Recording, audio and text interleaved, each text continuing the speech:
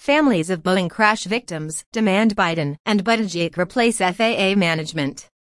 Victims' families demand replacement of FAA Administrator Stephen Dickson and Safety Director Ali Barami. The demand was delivered to the Department of Transportation, DOT. Today, families expressed disappointment that the administration has not yet changed the existing management team at FAA. More than 900 family members and friends from across the world who lost loved ones in the March 2019 crash of a Boeing 737 MAX jet, flight ET-302, in Ethiopia have signed a letter demanding that President Joe Biden and Transportation Secretary Pete Buttigieg replace FAA Administrator Stephen Dickson, Safety Director Ali Barami, and other top leadership at the Federal Aviation Administration, FAA. The demand was delivered to the Department of Transportation, DOT, today in a meeting between top DOT officials and several ET-302 victims' family members from France, Ireland, Canada, and the U.S. The families expressed disappointment that the administration has not yet changed the existing dysfunctional, pro-industry management team at FAA and that this must be done to restore confidence in the agency. The morning meeting lasted well over an hour. Michael Stomo and Nadia Milron of Massachusetts, who lost their daughter Samaya Rose Stomo, Chris Moore of Canada, who lost his daughter Danielle, Ike Riffle of California, who lost his two sons Melvin and Bennett, Javier de Luis of Massachusetts, who lost his sister Graziella, and others from Ireland and France participated in the video meeting. It is astounding that the current leadership is still in place several months after the Biden administration took over, said Chris Moore. Congressional committees said the FAA took an adversarial position with them. Internal FAA surveys show the management is to pro-industry, giving short shrift to engineering safety. A new team must replace Administrator Steve Dickson, Ali Barami, Associate Administrator for Aviation Safety, Earl Lawrence, Executive Director, Aircraft Certification Service, and Mike Romanowski, Policy and Innovation Division Director, Aircraft Certification Service, said the 900-plus signatories in the letter.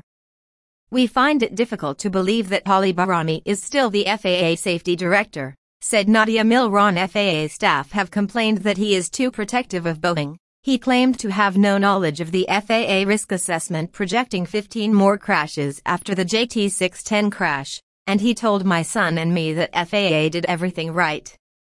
Obviously, they did not. In the follow-up to the letter signed by hundreds of families and friends, these victims' family members asked that top officials should be replaced because they have lost the confidence of Flight ET-302, families and friends, Congress, the flying public, FAA engineers, and international regulators.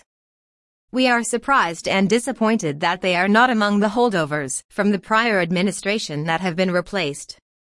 Ike Riffle said, I am still in disbelief that with all the red flags that this plane ever got certified in the first place.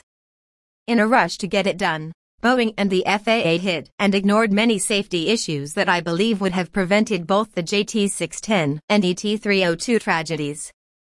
The FAA is ultimately responsible for the certification of these airplanes, and they failed us miserably.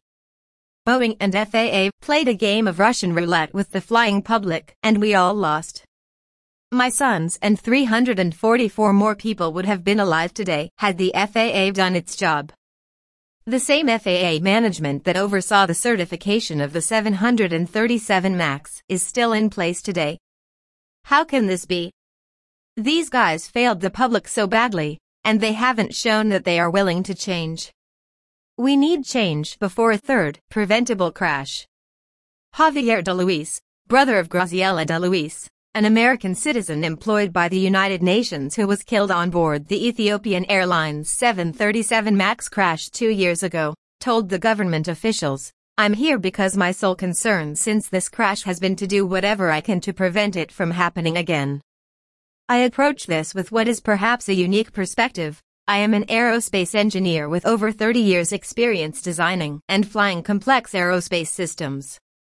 I hold multiple advanced degrees from MIT, including a master's and PhD from the Department of Aeronautics and Astronautics, and a master's from the Sloan School of Management.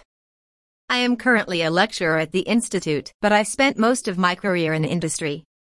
I am therefore very familiar not only with the technology but also with the regulatory environment in which the aerospace community operates, all of which failed and allowed this tragedy to happen.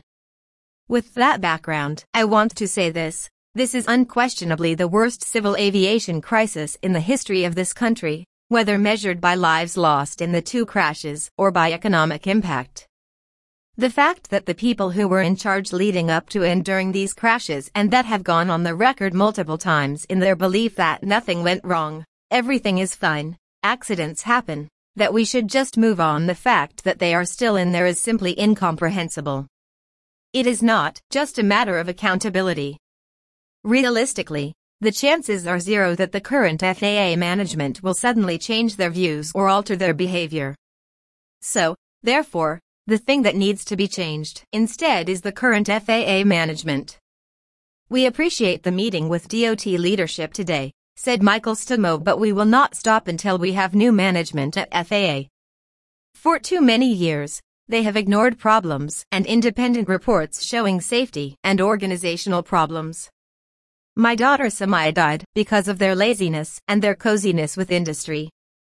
They make false promises of transparency while refusing to disclose any documents that we requested about the recertification of the MAX. If President Biden and Secretary Buttigieg are serious about aviation safety, they need to appoint a new team that we and the world are able to trust.